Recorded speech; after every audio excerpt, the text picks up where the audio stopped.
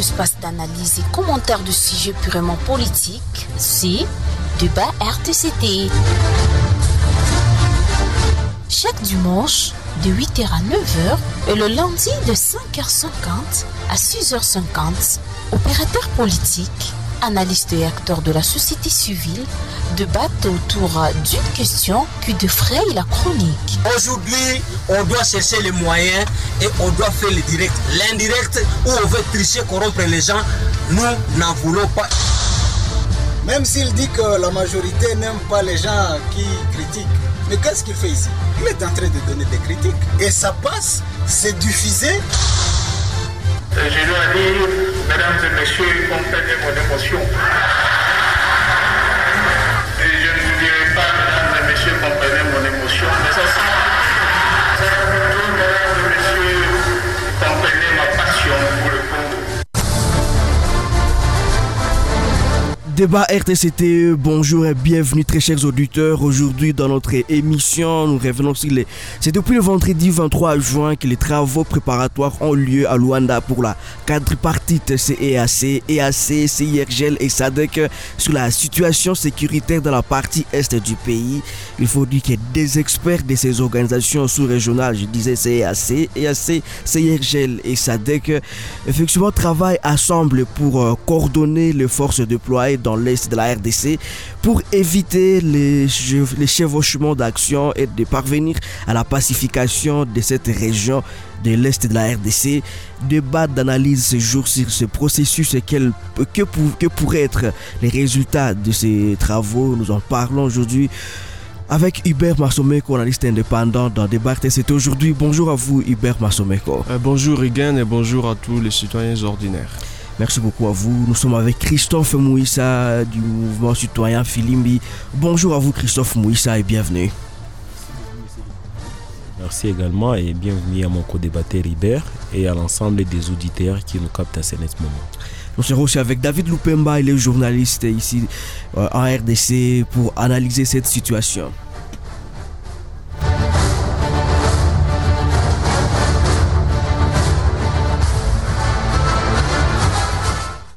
Je suis MWANAWEKA à la présentation de cette émission. Je suis réalisé et mis en onde par Victor Sikouli. On va commencer avec vous, Hubert Massomeko. Les travaux préparatoires pour la quadripartite EAC, CIRGL et SADC sur la situation sécuritaire de la partie est de la RDC. Bon, on voudrait coordonner les forces régionales et sous-régionales pour éviter des éventuels chevauchements. Bon, il y a quand même des précédents dans l'histoire. Il y a eu des forces qui sont battues sur les terrains de la RDC. On avait vu que ça avait mal apporté. Il y avait un grand précédent. Bon, cette fois-là, on veut une bonne coordination. Déjà, dès le départ, comment est-ce qu'on peut analyser ça, comprendre ça? Merci beaucoup, Rigan, pour cette question. Je pense que cette initiative, elle est louable. Elle est louable parce que nous sommes effectivement dans un contexte tellement délicat où l'Est de la RDC est occupé par plusieurs groupes armés. Je pense qu'au regard du consensus d'Injuluni, que les chefs d'État africains ont proposé au Conseil de sécurité des Nations Unies, ces consensus qui visent la proposition des États africains pour la réforme de l'Organisation des Nations Unies, je crois que cela est beaucoup plus souhaitable parce que le consensus d'Injuluni a consisté dans le fait que l'Organisation internationale des Nations Unies, pour des questions de sécurité, surtout pour des questions d'intervention militaire, effectivement, les chefs d'État africains ont estimé et ont proposé au travers de ce consensus que le Conseil de sécurité devait laisser cette prérogative aux organisations régionales et sous-régionales. Je crois que dans cette optique, effectivement, il faudrait qu'il y ait la coordination, l'uniformisation de la réponse régionale et sous-régionale. C'est une très bonne chose. Par ailleurs, je crois qu'il n'y a pas de nouveau jusque-là. Nous sommes dans une approche dit déjà vu, dit déjà entendu. Et je ne pense en tout cas pas que cela va constituer une réponse adéquate et appropriée au virus de l'insécurité à l'est de la RDC. Ça, c'est dit déjà vu et dit déjà entendu. Nous en avons l'expérience. Je pense que nous sommes arrivés à un moment de notre histoire où il fallait que nous fassions ce que nous n'avons jamais fait pour résoudre les problèmes que nous avons. Et ce que nous n'avons jamais fait jusque-là et qui me paraît comme une solution à long terme efficace et définitive pour la question de la sécurité à l'est de la RDC, effectivement, cela doit passer par la capacitation de notre armée. Il faudrait que nous arrivions à doter à notre armée des moyens proportionnels à répondre à toute éventualité d'agression. Mais si nous allons aller dans des démarches régionales où nous allons solliciter l'appui des forces extérieures, je pense que nous ne devons pas être une charge pour la région et pour la sous-région. Nous devons nous prendre en charge comme un État. Et nous prendre en charge comme un État, c'est-à-dire nous devons avoir une armée capable de répondre à toute éventualité d'agression et de rétablir la sécurité et l'ordre sur les territoires nationaux. Voilà ma lecture des choses par rapport à cette question. Merci beaucoup à vous, Hubert Masomeko, pour cette lecture. Alors à vous, Christophe Mouissa, comment appréciez-vous la quadripartite et la composante et aussi les objectifs même? Bon, il faut dire que moi, je n'irai pas peut-être dans le même sens que Hubert Masomeko, parce qu'aujourd'hui, lorsqu'on peut faire une analyse globale par rapport à la situation que traverse la République démocratique du Congo, il faut dire que pour moi, c'est encore un non-événement qui est en train de se tenir à Luanda, parce que les Congo se présentent aujourd'hui comme les dindos de la farce, où chaque État maintenant pourrait s'inviter comme ils le veulent, parce que les Congolais n'ont pas été à mesure de sécuriser leur pays et de sécuriser leur État. Je saluerai cette assise dans le sens où c'était la sécurité collective des États qui était menacée, et du coup il fallait effectivement solliciter cette mutualisation des forces pour que nous puissions éradiquer cette insécurité dans la sous-région. Mais ici ce n'est pas le cas. C'est celle la République démocratique du Congo qui est victime de plusieurs agressions, malheureusement avec des États qui se retrouvent dans les mêmes organisations, et on s'est dit voilà, nous vous agressons, mais nous voulons quand même que nous puissions discuter et que nous puissions trouver des solutions. Mais il suffit seulement de demander à chaque État de retirer ses troupes en République démocratique du Congo et il y aura la paix. Mais aller par le dos de la cuillère, par de multiples dialogues, de signatures des accords, moi je pense que vraiment c'est une négligence à l'égard de la République démocratique du Congo, parce que Lumumba avait dit que la solution ou les solutions aux problèmes du Congo ne viendraient ni de l'Orient ni de l'Occident. Mais toute démarche qui ira dans le sens d'exclure les Congolais, les citoyens ordinaires dans le processus de paix et de sécurisation de notre pays et aller les chercher à Luanda, à Nairobi ou à Addis Abeba, moi je pense que ce sont des démarches qui ne sont pas qui ne répondent pas aux aspirations ou aux attentes de la population. Cette population meurtrie, elle qui est de la première victime, elle qui est des témoins oculaires de cette situation, c'est à elle qu'il fallait revenir pour leur poser des questions. Qu'est-ce que nous voulons de notre sécurité? Faire des dialogues communautaire entre nos tribus ici, dans nos territoires, dans nos groupements, et c'est de là que les populations peuvent vous dire voici ce que nous pensons pour avoir la sécurité. Parce qu'on parle des cas des groupes armés ici, mais ces groupes armés sont constitués par entre guillemets les communautés locales qui expliquerait leur prise d'armes par un envahissement des pays agresseurs qui nous entourent ici, notamment le Rwanda et l'Ouganda. Mais aujourd'hui, comment voulez-vous aller chercher des solutions aux problèmes du Congo sans faire partie des Congolais lambda dans ces dialogues? Donc d'une part, c'est de là qu'on est peut-être en train de remettre en cause la souveraineté de ces pays ici, parce que lorsqu'on parle de la souveraineté d'un État, on voit absolument sa capacité à répondre et à trouver des solutions à ses propres problèmes. Mais ce n'est pas le cas ici. Quand je vois les CAC, quand je vois l'EAC, CIRGL, SADC, mais nous faisons partie de toutes ces organisations. Les troupes de la SADC étaient ici vers les années 98-99 avec Laurent Désiré Kabila. Ils sont partis, nous sommes avec la MONUSCO. Par naïveté, et c'est là que je vais revenir, que cette question de sécurité de notre pays soit en train d'être traitée avec beaucoup de légèreté. Et ces légèretés ne permettent pas à ce que nous puissions trouver des solutions, malheureusement. Merci beaucoup à vous, Christophe Mouissa. On va développer d'autres aspects que vous avez aussi déjà évoqués dans votre discours. Absolument. On va donner la parole d'abord aussi à David Lupemba. Nous sommes déjà avec vous dans le débat RTCT. Bon, la quadripartite depuis le 23 juin. Bon. Quelle est votre lecture déjà par rapport aux motifs et aussi aux résultats qui sont attendus? Vous savez qu'il faut des solutions concertées dans la région des Grands Lacs. La RDC fait face à une guerre sur 3 secteurs ou sur 3 volets. C'est une guerre militaire, elle est diplomatique, mais également elle est une guerre médiatique. Alors, dans cette approche-là, il faudrait encourager ceux qui s'appuient sur les mécanismes régionaux pour pouvoir trouver des solutions concertées dans la région. Et là, je pense que, comme certains le disent ici à Goma, j'ai suivi des gens qui soutiennent quand même le fait que le président de la République soit en train d'activer sur les leviers diplomatiques afin de trouver des solutions palliatives à la crise d'escalade entre la RDC et le Rwanda, parce que l'option militaire à elle seule ne suffit pas. Certainement que nous allons parler de tous ces processus qui sont devenus finalement élastiques, et on a comme l'impression qu'ils ne sont presque pas productifs. Mais moi je crois que les questions liées à la paix sont des questions qu'il faudrait traiter dans toute leur complexité et de ne pas tomber dans les sensationnels. Vous savez qu'aujourd'hui, certainement que le président de la République, Félix Tshisekedi, qui a exprimé sa volonté de pouvoir pacifier l'Est de la RDC, est entouré, je dirais, par des partenaires qui ne sont pas très fidèles, qui quelquefois lui poignardent dans le dos, et il le sait. Mais qu'est-ce qu'il faut faire au nom des mécanismes régionaux, au nom de la cohésion régionale? Le président s'est dit qu'il faudrait, selon des analystes, bien sûr, il faudrait qu'il puisse y aller jusqu'au bout, voir ce que cela va produire.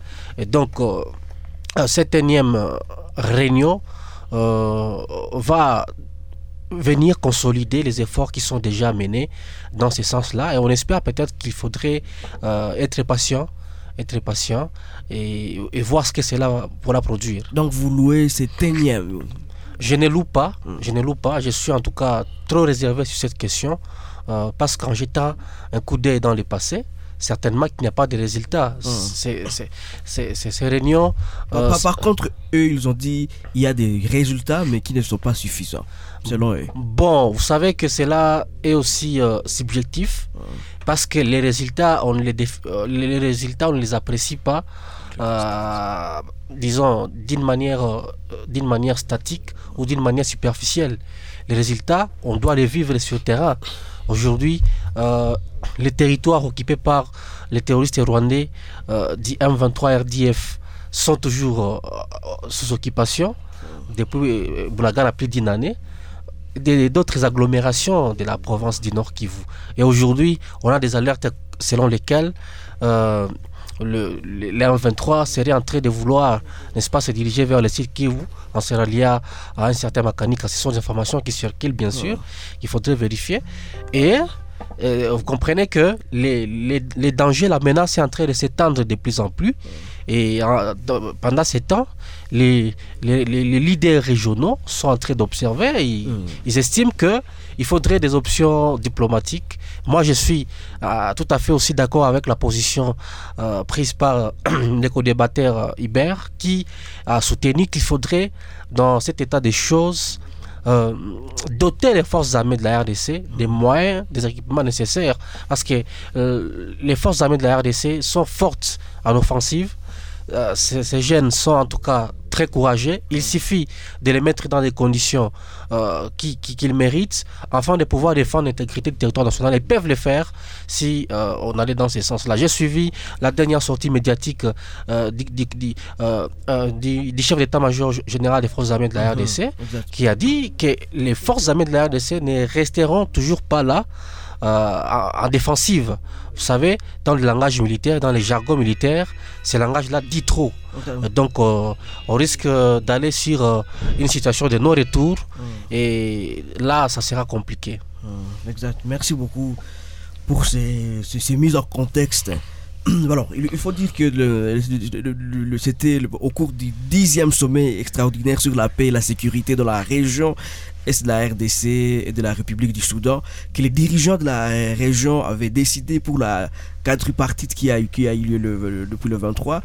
Bon, pour eux, ils ont constaté le progrès réalisé, mais sur leurs termes, cela n'est pas suffisant. Donc, ils ont réaffirmé la nécessité urgente de renforcer la coordination et la l'opérationnalisation du cadre pour la surveillance et l'évaluation de la mise en œuvre du cessez-le-feu et du retrait du M23 du territoire occupé. Bon, on comprend déjà la philosophie même de la quadripartite. Comme vous le dites, le mécanisme sous-régional, la diplomatie, mais est-ce qu'on parle de la diplomatie ou c'est coordonner les efforts des guerres régionales? Alors, je voudrais d'entrée déjà m'exprimer sur la question de la diplomatie. J'ai passé quelques semaines, effectivement, en train de lire le célébrissime Henry Kissinger. C'est un des véritables diplomates chevronnés que le monde occidental a connu. Dans un de ses passages, effectivement, il dit « La diplomatie sans une force militaire dissuasive, ce n'est que du verbiage. » Et je pense que c'est effectivement là que nous sommes. Parce que depuis le début de cette crise, effectivement, nous avons aussi appuyé sur les leviers diplomatiques. Et les premiers résultats de ces processus diplomatiques, c'est le déploiement de la force de l'EAC à l'est de la RDC. Mais on s'est rendu compte, effectivement, qu'il y avait une cacophonie organisée par rapport à la mission et au mandat même de cette force. Mais est-ce qu'appeler l'EAC, c'est un levier diplomatique? Effectivement, c'est un levier diplomatique parce que cela vient effectivement des processus diplomatiques. Il faudrait que l'EAC vienne. Et l'EAC est venu, il y a un certain nombre d'accords qui sont passés entre la RDC et la communauté des États de l'Afrique de l'Est. Je crois que c'est une longue bataille diplomatique pour que ces gens-là viennent.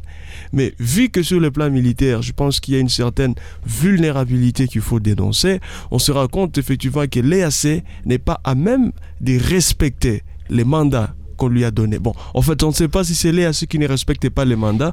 On ne sait pas non plus si c'est le gouvernement qui ne dit pas clairement c'est quoi le mandat de l'EAC. Parce qu'on se rend compte qu'il y a une dichotomie dans les discours.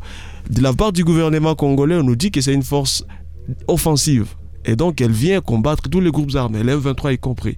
Mais dans les discours de l'EAC, on se rend compte qu'il y a un certain laxisme qui ne dit pas son nom. Et je pense qu'on est arrivé là parce qu'effectivement, sur le plan militaire, on n'est pas à même de nous imposer.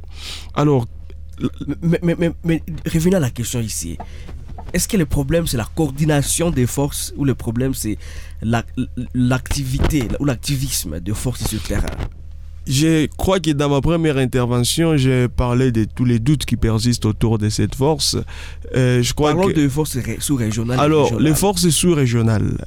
La quadripartite d'aujourd'hui concerne la coordination des forces. Est-ce que c'est ça le problème qu'il faut traiter?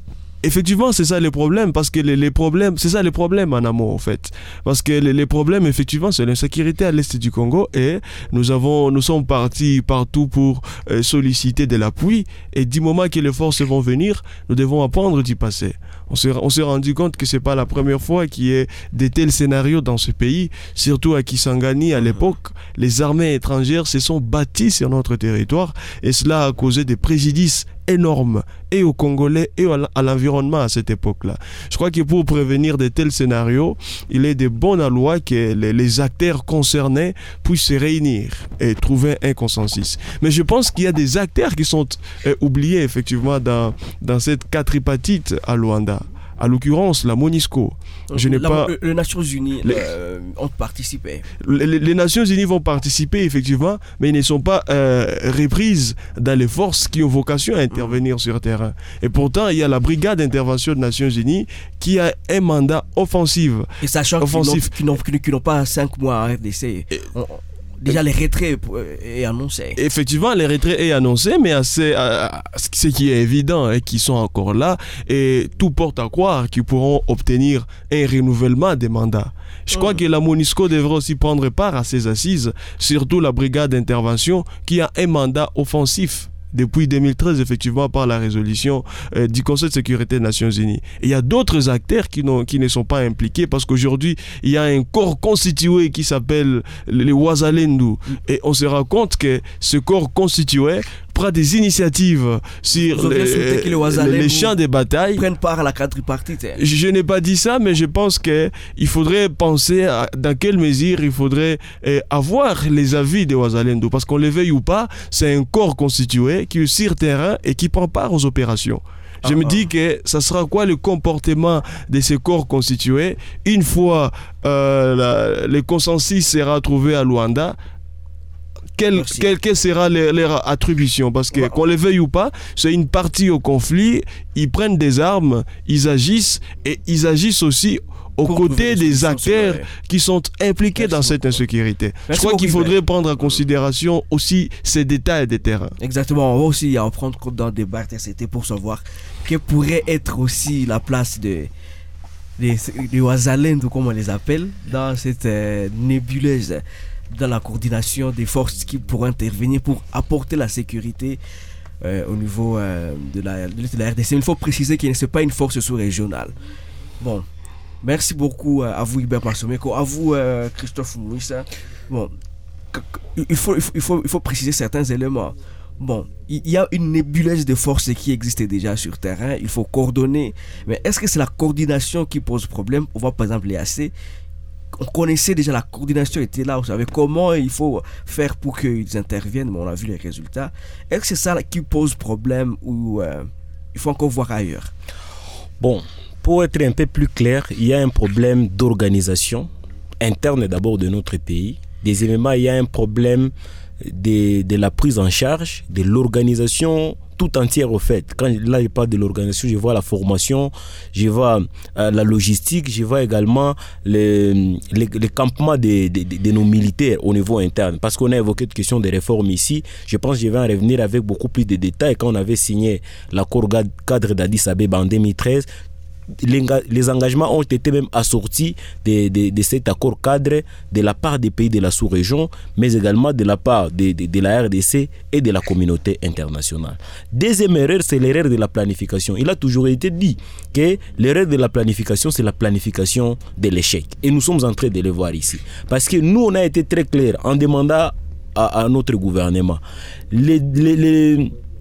L'EAC va déployer combien de militaires, qui vont faire combien de temps, et ils viennent combattre, ils ont quel mandat? Est-ce que c'est un mandat offensif ou c'est un mandat défensif ou absolument un mandat qui revient dans les mêmes cadres d'observation comme les Nations Unies?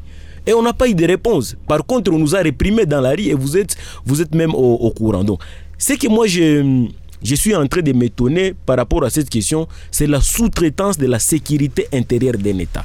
J'ai évoqué ici dans quelle mesure les États fédèrent leurs efforts militaires pour appuyer notre État. Je vais vous le dire en des termes aussi simples. Après la Deuxième Guerre mondiale, chaque État s'est replié sur lui-même pour voir comment s'organiser en interne, en fait d'abord d'assurer la sécurité intérieure de son pays, mais également la sécurité extérieure. Et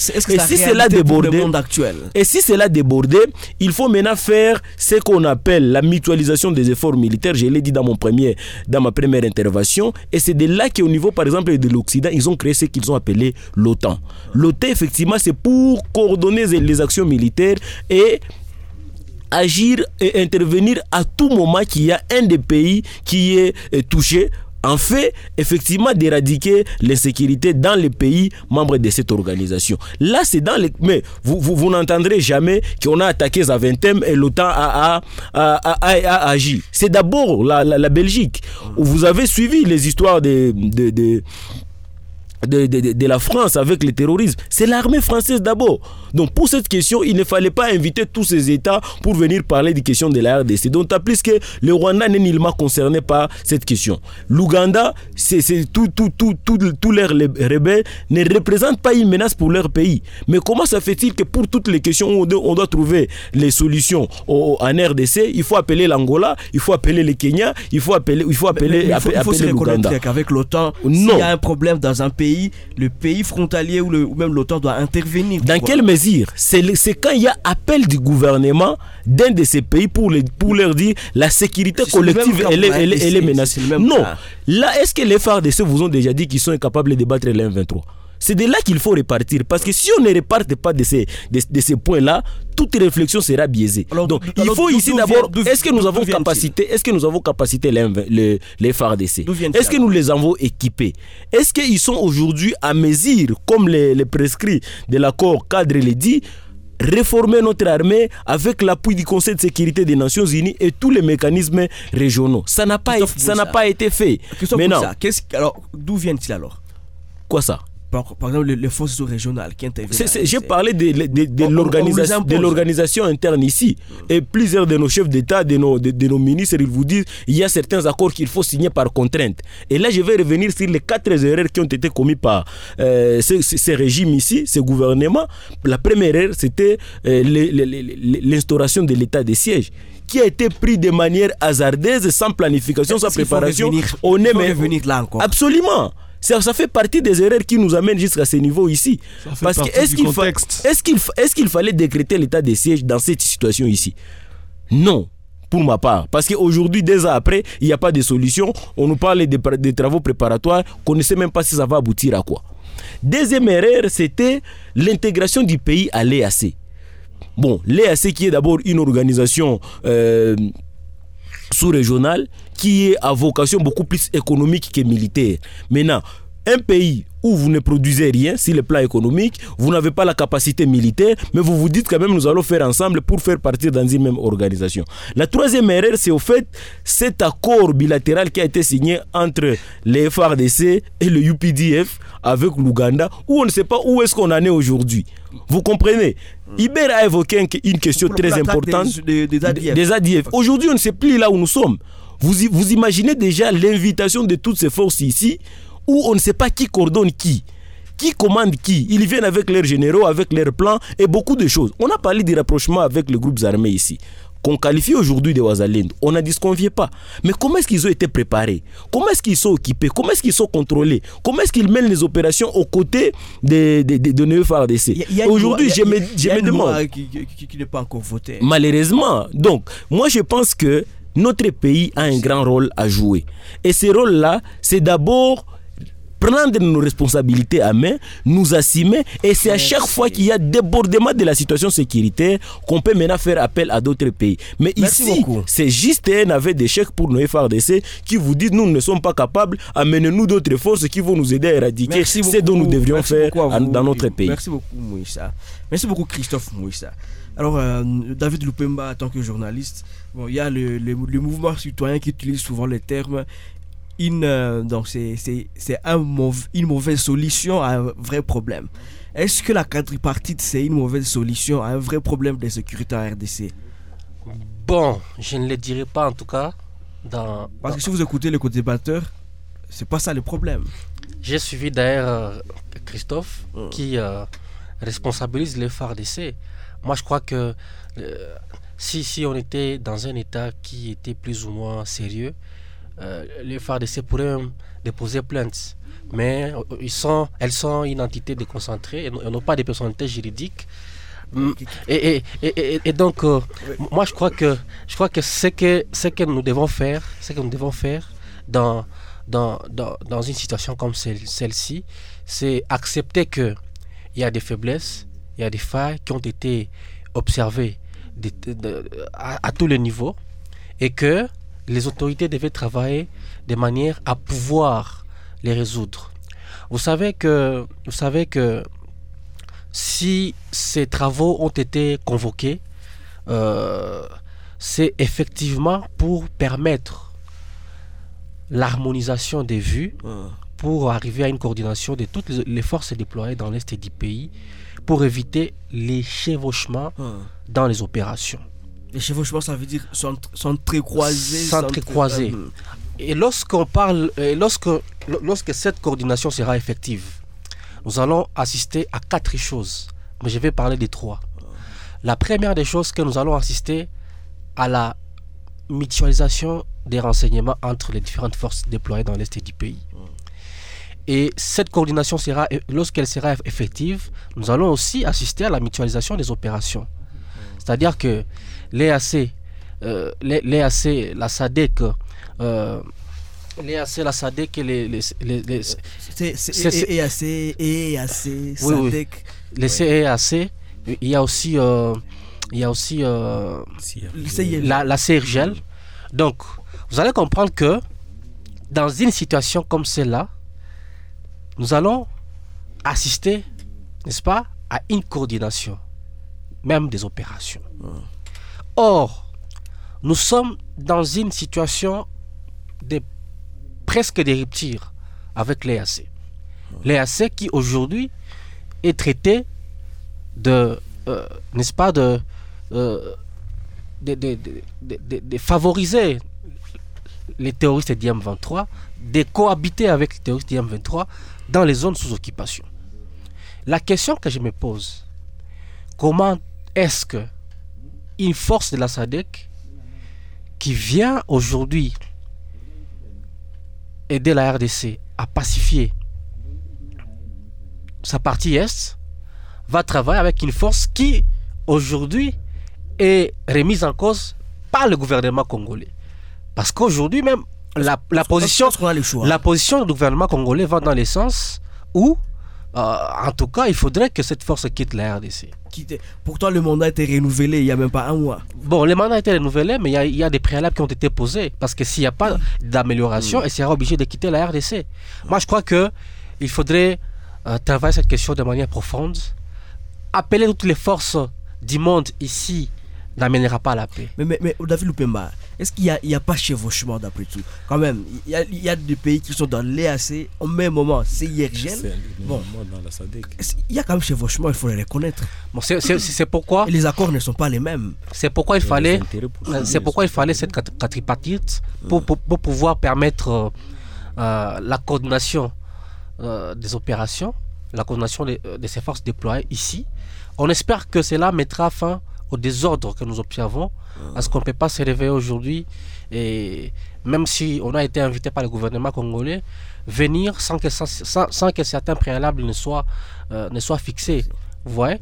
Donc il faudrait aussi, Hubert l'a dit, travailler sur cette question du corps des réservistes, parce que ce sont des jeunes qui sont en train de faire un travail de titan aujourd'hui. Quand vous allez à Niragongo et dans d'autres coins de la province, ces gens travaillent. Ils ne sont pas payés, mais quand ils défendent la patrie, alors dire qu'il est fort. Il y a à boire et à manger. Et surtout à vomir. Parce qu'on ne va pas revenir sur la question là, mais bon, ça fait partie du contexte. On va développer aussi. Bon, d'ailleurs, parlons-en, c'est vous qui avez ouvert la brèche, Hubert Masomeko. Ils font partie désormais d'un corps qui intervient aussi sur terrain. Bon, ils seront qualifiés comment dans la coordination des forces. Ils vont intégrer dans le cas des FARDC ou une autre force sous-régionale ou locale. Comment est-ce que vous appréciez ça? Alors, Regan, je suis juriste de formation et cette question de Wazalendo me fait complètement rire. Pourquoi elle me fait rire? La Constitution, la loi organique sur l'organisation et le fonctionnement des forces armées de la République démocratique du Congo organise l'armée. On sait qui est militaire, qui sert sous le couleur national. Il y a un statut organisé pour les FARDC. Qui sont ces gens qui s'appellent aujourd'hui les Wazalendo? Je me suis rendu compte que ce sont des groupes armés. Pas nécessairement. Il y a les membres des groupes armés. Il y a des jeunes. Selon les informations. Il ne faut pas généraliser. Selon les informations, permettez-moi, vous allez me contredire par des faits. Selon les informations à ma possession, les membres des groupes armés et certains jeunes, mais essentiellement les membres des groupes armés, ils se sont constitués et ils se sont ligués contre le M23. Je me pose la question. Prendre une position contre le M23 est une blanchisserie. Ces gens ont commis des crimes, des actes de rébellion. Ce sont des actes répréhensibles. Ils doivent être poursuivis parce qu'ils ont troublé l'ordre public. Le code pénal congolais doit s'appliquer. Il y a des victimes. À PCLS, vous arrivez à Massissi, les Maïmaï, je ne sais pas où. Ce sont des gens qui ont leurs victimes. Ils ont commis des crimes. Et ils doivent être jugés. L'ordre public doit être rétabli. Mais comment se fait-il aujourd'hui? Ils se battent aux côtés des FARDC. Vous dites il y a une loi sur les réservistes qui sera adoptée. Je vais bien. Mais je vous rappelle, cette loi n'est pas encore promulguée. Mais je vous rappelle que la loi ne produit pas un effet rétroactif. Et donc, les faits qu'ils ont commis avant l'entrée en vigueur de la loi Et c'est là, faudra-t-il que la loi prenne en considération leur situation, mais les faits qu'ils ont commis avant l'entrée en vigueur de cette loi ne seront pas couverts. Mais on se pose la question comme nous pose la question. Alors, je pense que ces Wazalendo, ça fait partie du problème qu'il faudrait éradiquer dans ce pays. Et donc, je crois qu'étant des groupes armés, parce qu'aujourd'hui, ils détiennent illégalement les armes. Parce que nous avons la procédure pour détenir une arme. Mais est-ce qu'ils ont des armes? Mais ils en ont. Il y a les médias nous rapportent les combats entre les Wazalendo et les M23. Comment ils se battent? Ils se battent avec les ciseaux? Certainement, ils ont des armes. Alors, ils sont d'abord à détention illégale d'armes. Et je pense qu'il faudrait que la loi puisse s'appliquer. Ok, on va quand même rester dans les faits. Au cas où la loi passait, on va considérer la situation telle qu'elle.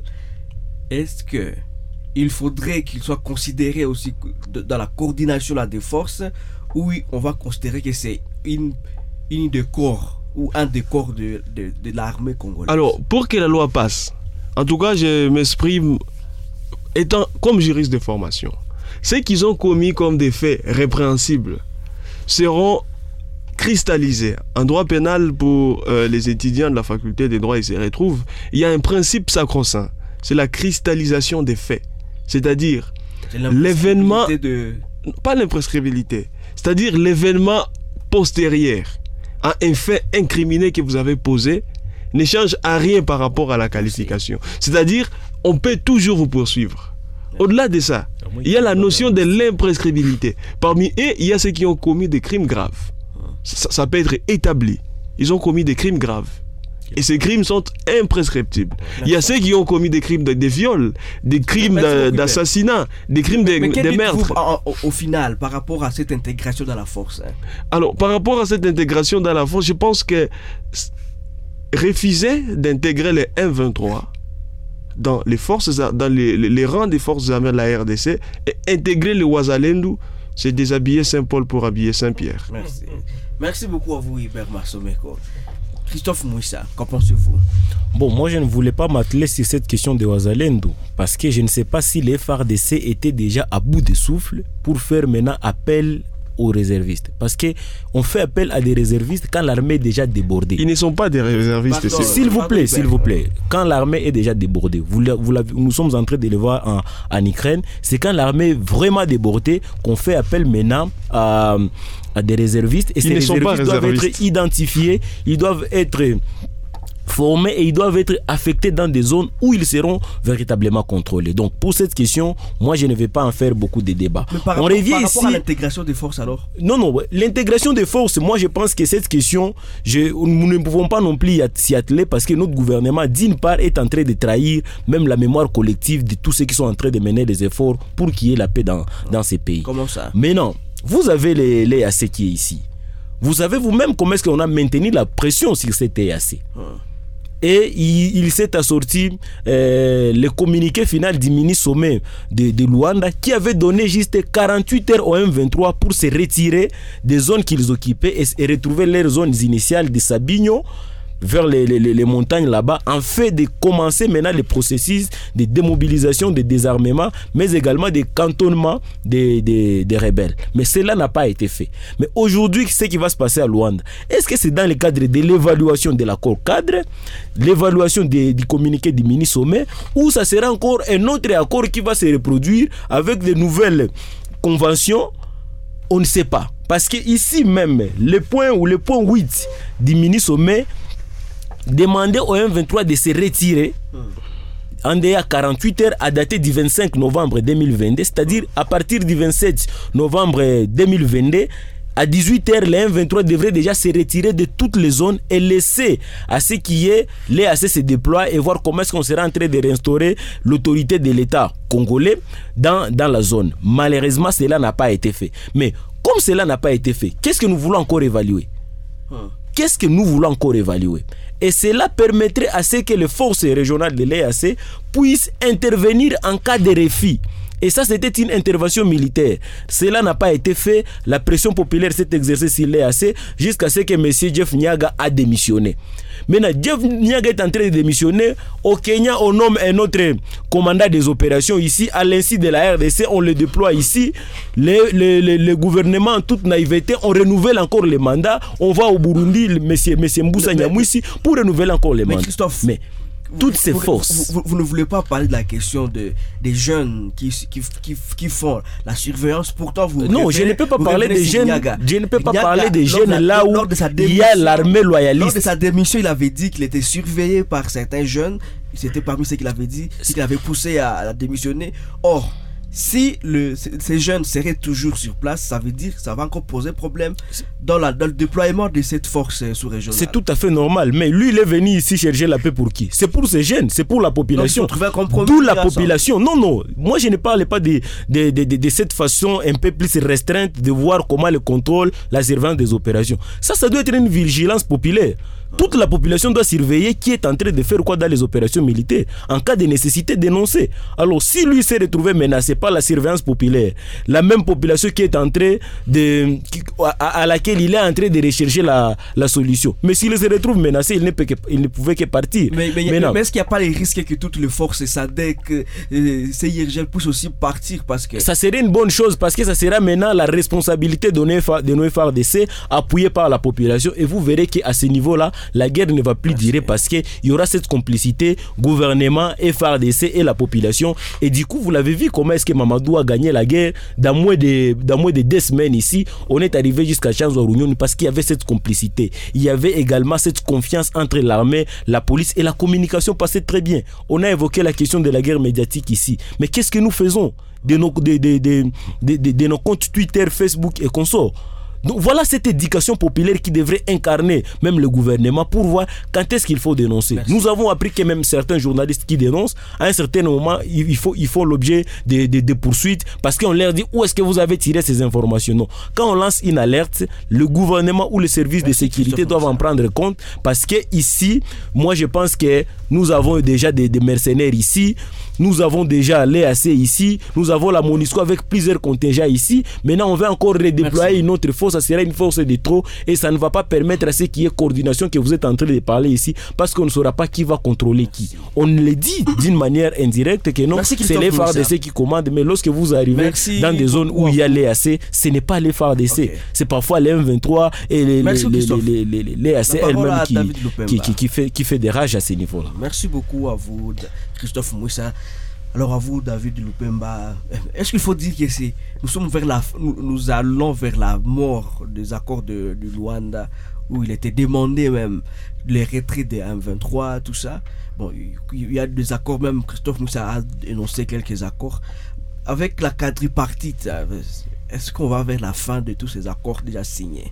Et énième accord. Vous savez que la paix, c'est un processus. La paix, c'est un processus qui parfois passe par des chemins détournés. Jusqu'à quand? Et donc, jusqu'à quand, je ne saurais pas répondre. Tout ce que je sais, c'est que ces travaux qui ont déjà débuté dans des commissions par des experts et qui seront lancés officiellement, je crois, les 27, vise effectivement, n'est-ce pas, à trouver des solutions, parce que le fait de les tenir ne vient pas supprimer les efforts qui ont déjà été faits dans le passé. Et ce qui me surprend, c'est la réaction, n'est-ce pas, des terroristes du M23. J'ai suivi sur Twitter où ils affirment qu'ils ne sont pas concernés par ces assises. Ils ne sont pas concernés et ils ne sont concernés nullement par un quelconque projet de désarmement ou même décantonnement. Et donc, selon eux, dans les conditions actuelles, ils ne peuvent pas accepter les cantonnements. Ils exigent de nouveau un dialogue direct avec le gouvernement congolais qui, selon eux, doit respecter, n'est-ce pas, sa partition, doit respecter sa part par rapport au mini-sommet de Luanda. Moi, je crois... Luanda ou de Burundi, Bujumbura? De Luanda d'abord. Okay. Moi, je crois que ce que nous devons faire à ce stade, c'est éviter, n'est-ce pas, de croire que la solution à la crise, à l'escalade actuelle entre la RDC et le Rwanda, viendra des États de la sous-région. Parce que parmi ces États, comme Christophe l'a dit, il y en a ceux qui savent ce qu'ils font. Ils ne voudraient pas que cette crise finisse. Il faut le dire, il ne faudrait pas se voiler la face. Il faut nous dire la vérité. Il y a des États qui ne voudront pas que cette crise finisse.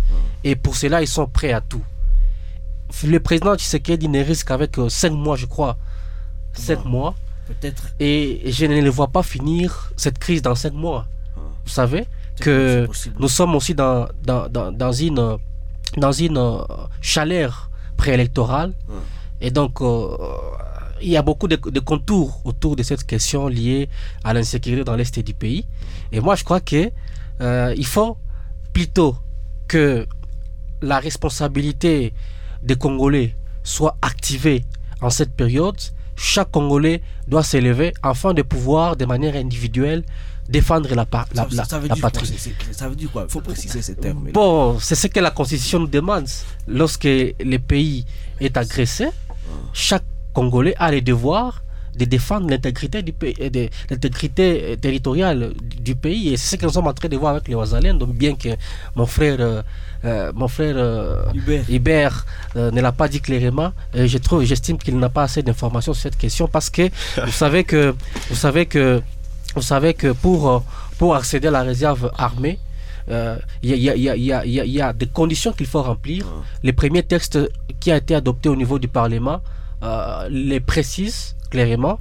Il faut jouir d'une bonne moralité, n'avoir pas été condamné pour crime de guerre, crime contre l'humanité ou génocide. Mais également, les mêmes textes estiment que les personnes qui pourront faire partie de cette réserve armée, on parle de mobiliser du service militaire contractuel, des volontaires civils engagés dans la défense du pays et de son intégrité territoriale face à une menace ou une agression extérieure. Je ne vois pas où on nous parle de groupes armés comme lui l'a dit. Je ne vois pas où on nous parle de génocidaires. Donc, il faudrait aller avec cette question. Il faudrait aller avec beaucoup d'attention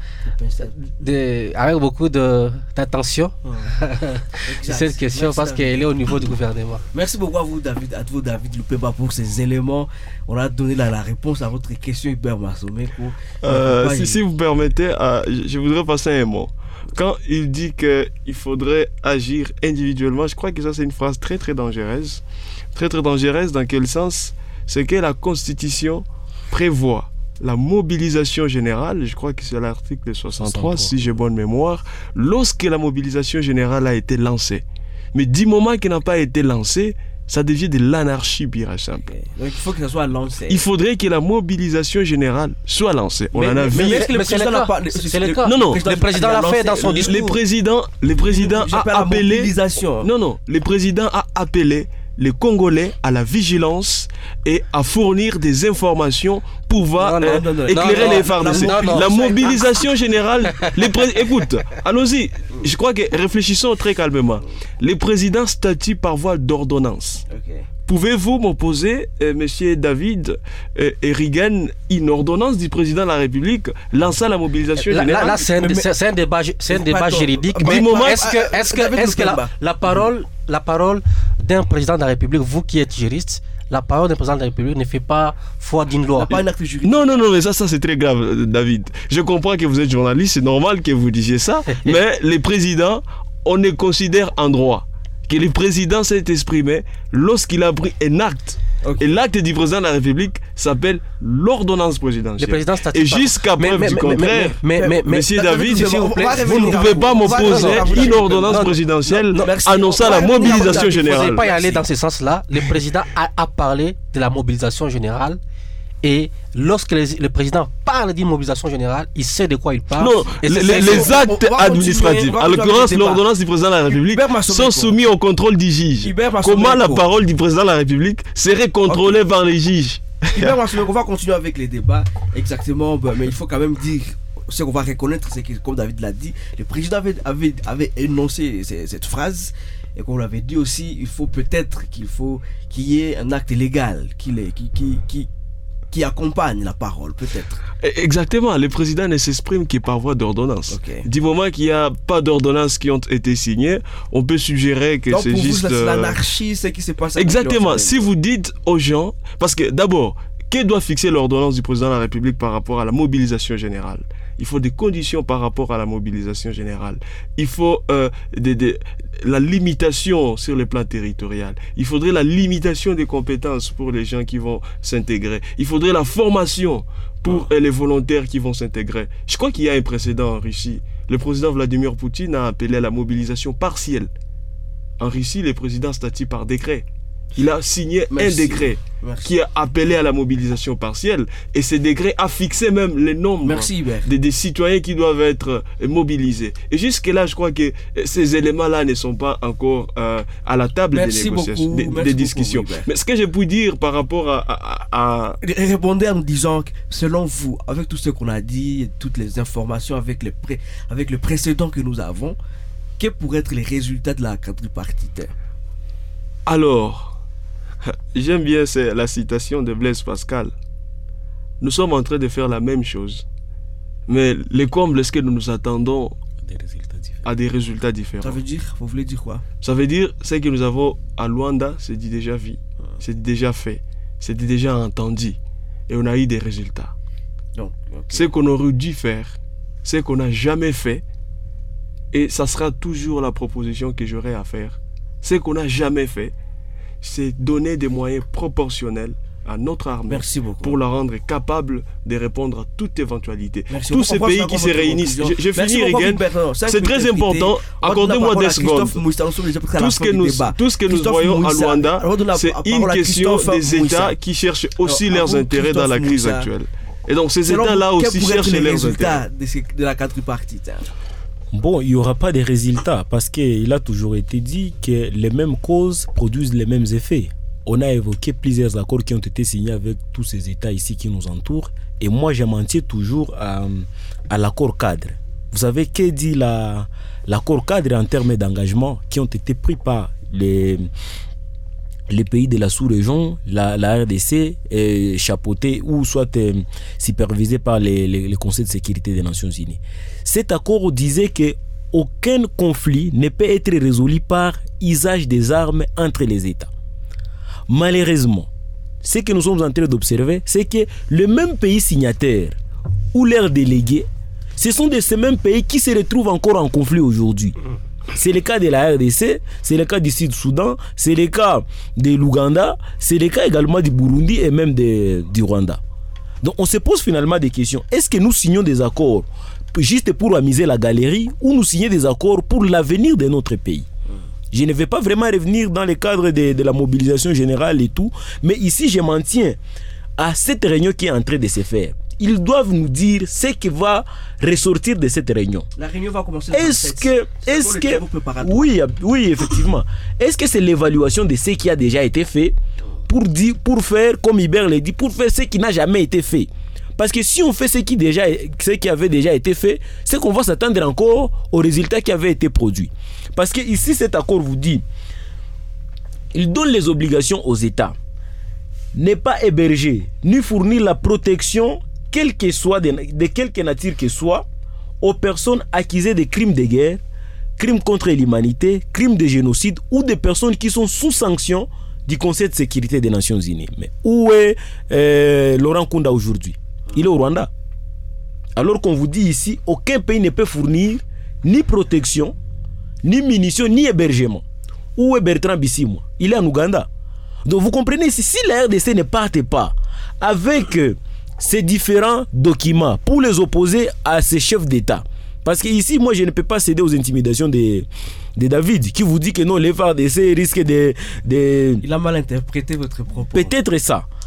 Vous voyez, parce que les experts ici, quand on peut évoquer des questions des experts, mes chers amis ici, il n'y a pas plus qu'experts que ces victimes qui sont en train de mourir à Nyiragongo, à Massissi, à Rutshuru, à qui il faut revenir pour leur dire d'où viennent les groupes armés. Ils vont vous dire ils viennent d'ici et de là. Telle famille regorge tel groupe armé. L'armée, est-ce que vous êtes capable de vous déployer sur les terrains et appréhender tous ces semeurs de troubles et les mettre devant la justice? Malgré toutes ces informations, pourquoi alors la RDC continue à signer, à aller dans des travaux, comme vous le dites, on fait la même chose mais il n'y a pas de résultats? C'est ce que je vous dis. Moi, je commence même à remettre en cause la souveraineté de notre pays. Comment ça? Parce que je me pose la question, est-ce que ces autorités nous appartiennent ou comment? Parce qu'ils font toujours tout ce qui est à l'encontre avec notre population. Vous comprenez? On marche ici contre l'EAC. Le temps de voir comment est-ce qu'on peut se retirer de cette EAC, on matraque les militants, on les réprime et puis on les jette à prison. Après on entend que non, on a renouvelé les mandats. Encore on vous appelle à Luanda, vous y allez. Vous signez encore de nouveaux accords. Mais finalement ça c'est se moquer de cette population. Ici, moi je pense que le gouvernement est en train de nous remettre en arrière. On veut absolument que nous puissions avoir un État qui se prend en charge totalement. Nous avons renouvelé plusieurs fois la confiance, mené des manifestations, faire même des collectes de dons pour les FARDC, montrant à la population et aux institutions, mais également à tout le monde entier, que nous, population congolaise, nous ne faisons que foi de la sécurité, de la défense à ces FARDC ici et à notre police nationale congolaise. Mais notre gouvernement vous dit non, nous allons au Rwanda pour récupérer la police rwandaise pour qu'elle vienne sécuriser la ville de Goma. Mais ça, c'est quelle façon de réfléchir? Tout cet argent qui est en train d'être déversé dans ces assises, dans ces accords ici, mais cet argent devrait être loué au ministère de Défense pour voir comment est-ce que nous allons commencer à redresser notre armée, nous allons commencer à l'équiper, mais également à la réformer complètement. Parce que nous ne continuerons toujours pas à parce que je me dis, s'il vous plaît, un instant, quand les intérêts de la RDC finiront par rapport à ces pays-là, mais à qui nous irons encore faire recours? Et le comble, c'est qu'ici, on risquera maintenant de faire appel aux États-Unis, à la Russie, et la troisième guerre mondiale risque de se déclencher dans ces pays parce que nous ne sommes pas à mesure de prendre nos responsabilités à main. Oui, c'est extrêmement grave parce que quand on a déjà plus de 20 pays ici, David Lupemba, lorsque Christophe Moussa s'est les pays armés où on n'a même pas le contrôle sur la logistique militaire de la MONUSCO. Mais c'est grave. Merci. Alors, quand Christophe Moussa s'est exprimé, vous avez dit c'est grave. Il ne faudrait pas enlever mes propos dans leur contexte. J'ai estimé que dans le stade actuel, il faudrait plutôt encourager les FARDC qui manquent presque de tout pour pouvoir aller de l'avant. Parce qu'on a vu, les forces armées de la RDC ont gagné cette guerre en 2012 sans la MONUSCO. Non, il y avait la brigade d'intervention. Bon, elle était là, mais est-ce qu'elle a combattu aux côtés des FARDC? C'est ça la question. Mais il y a quand même David Lupemba, les co-débatteurs qui disent qu'on fait les mêmes choses mais il n'y a pas de résultats. Mais la même question à vous en tant que journaliste et observateur. Selon vous, pourquoi la RDC s'obstine toujours à aller dans des sommets Moi je crois que c'est un problème de leadership. Il y a cette crise-là au niveau du sommet du pays. Et donc les dirigeants actuels, c'est comme si ils tâtonnaient, donc c'est de l'avis des observateurs. Ils estiment qu'en tout cas il y a un certain amateurisme dans les chefs de certaines autorités sectorielles qui en principe devaient travailler de manière à remettre de l'ordre dans les secteurs de la sécurité de la RDC. Mais aujourd'hui on a comme l'impression que nous n'apprenons pas du passé, on reproduit les mêmes erreurs du passé pour revenir sur les mêmes erreurs, et finalement c'est comme un cercle vicieux. Finalement c'est des milliers de déplacés qui vivent dans des conditions terribles dans des différents sites. Finalement ce sont des zones qui restent sous occupation terroriste du M23. Finalement c'est l'état de siège qui reste en vigueur. Finalement beaucoup de situations qui restent à résoudre à 5 mois des élections en RDC et à quelques jours, je crois à 24 heures de la convocation de l'électorat. Faudrait-il que la RDC boude la tripartite? C'est un mécanisme régional, mais la RDC n'a pas à attendre grand-chose de ces mécanismes ou même de ces assises, tout simplement parce que nous en avons l'expérience dans le passé. Elles n'ont rien donné, elles n'ont rien produit, et donc il faut passer à une autre étape, faire ce que les chefs d'état-major général des FARDC a appelé, a dit, je cite, les FARDC ne resteront toujours pas à la défensive. et donc à la défensive. Donc l'armée peut-être va passer à une autre phase et certainement que cette guerre finira. Mais vous ne répondez pas à la question. Il faut y aller, il faut bouder. Bon, il faudrait y aller avec beaucoup de réserves. Ok. Merci beaucoup. Il faut y aller avec beaucoup de réserves. Et nous sommes presque à la fin des débats RTCT. Chaque co-débatteur a 30 secondes pour le mot de la fin. On va commencer avec vous, Hubert Massomeko. Alors, le mot de la fin, je voudrais dire ici que tous ces États, nous sommes sur la scène internationale. Et sur la scène internationale, il n'y a pas de charité. Et donc, s'il y a un État qui se porte volontaire de pouvoir intervenir en RDC, ce n'est pas pour le Père Noël, mais c'est parce que cet État vise ses intérêts en RDC. Et ces intérêts vont toujours à l'encontre des intérêts de la RDC. Et donc, ne pensez pas qu'il y aura des Zambiens, des Ougandais, des Namibiens qui viendront mourir ici pour rien. Il n'y en aura pas. Les relations internationales ne sont pas régies par la loi du Père Noël. Mais c'est la loi des intérêts. Comme disait Machiavel, je finis par la citation de Machiavel, il y a en politique internationale, il n'y a pas d'État qui ont des amitiés éternelles, encore des intérêts permanents. Il n'y a que les intérêts qui comptent. À vous, Christophe Mouissa. Bon, moi pour ma conclusion, je peux dire à toute la population congolaise que nous ne pouvons que compter sur nos FARDC. Toutes les démarches qui pouvaient être menées en dehors des initiatives nationales dans lesquelles sont impliquées la population congolaise, elles risquent de vouer à l'échec parce que la population ne s'y retrouvera peut-être pas.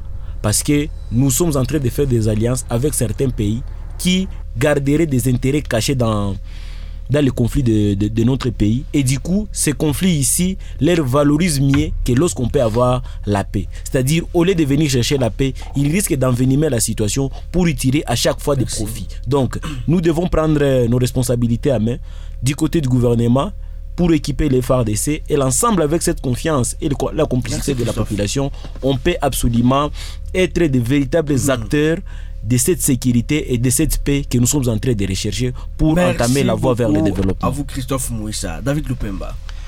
La paix ne viendra pas nécessairement de la CIRGEL, de la SADC, de l'EAC ou de la CEAC, mais la paix viendra lorsque nos autorités prendront conscience qu'il faudrait doter de nos forces armées de la RDC des moyens nécessaires.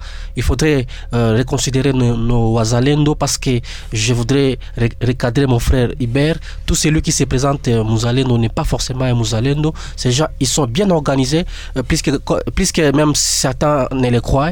Et je crois ils détiennent illégalement les armes. Ça, je ne sais pas, mais je sais simplement, ce sont des jeunes engagés. Ils se battent avec le coup de bateau ou le coup de pain. Ce sont des jeunes engagés et déterminés à défendre la patrie. Merci beaucoup à vous qui avez participé dans le débat RTCT. Merci beaucoup à vous, David Lupemba, vous êtes journaliste. Merci beaucoup d'avoir participé dans cette émission. Merci Rigel, merci aux co-débatteurs, merci également aux auditeurs de la RTCT. Merci beaucoup à Christophe Mouissa, il est activiste du mouvement Filimdi. Merci beaucoup à vous. Merci, monsieur le journaliste. Merci beaucoup à vous, Hubert Massomeko, analyste indépendant dans le débat RTCT. Merci Regen et merci aux co-débatteurs, à David et à Christophe pour avoir livré un débat de qualité. Merci beaucoup à vous tous. Merci beaucoup à Victoire Sikouli qui nous a réalisé. J'étais Regen MWANAWEKA à la présentation. Retrouvez cette même émission, c'est dimanche à 17h juste et le lundi matin à 5h passées des 50 minutes, mais aussi en ligne sur www.radiotaina.com. Merci beaucoup aussi au club des auditeurs débat RTCT pour la participation, la préparation et la conception de ces sujets. Bonne journée chez vous. Chaque dimanche, de 8h à 9h et le lundi de 5h50 à 6h50 et débat RTCT va vous édifier.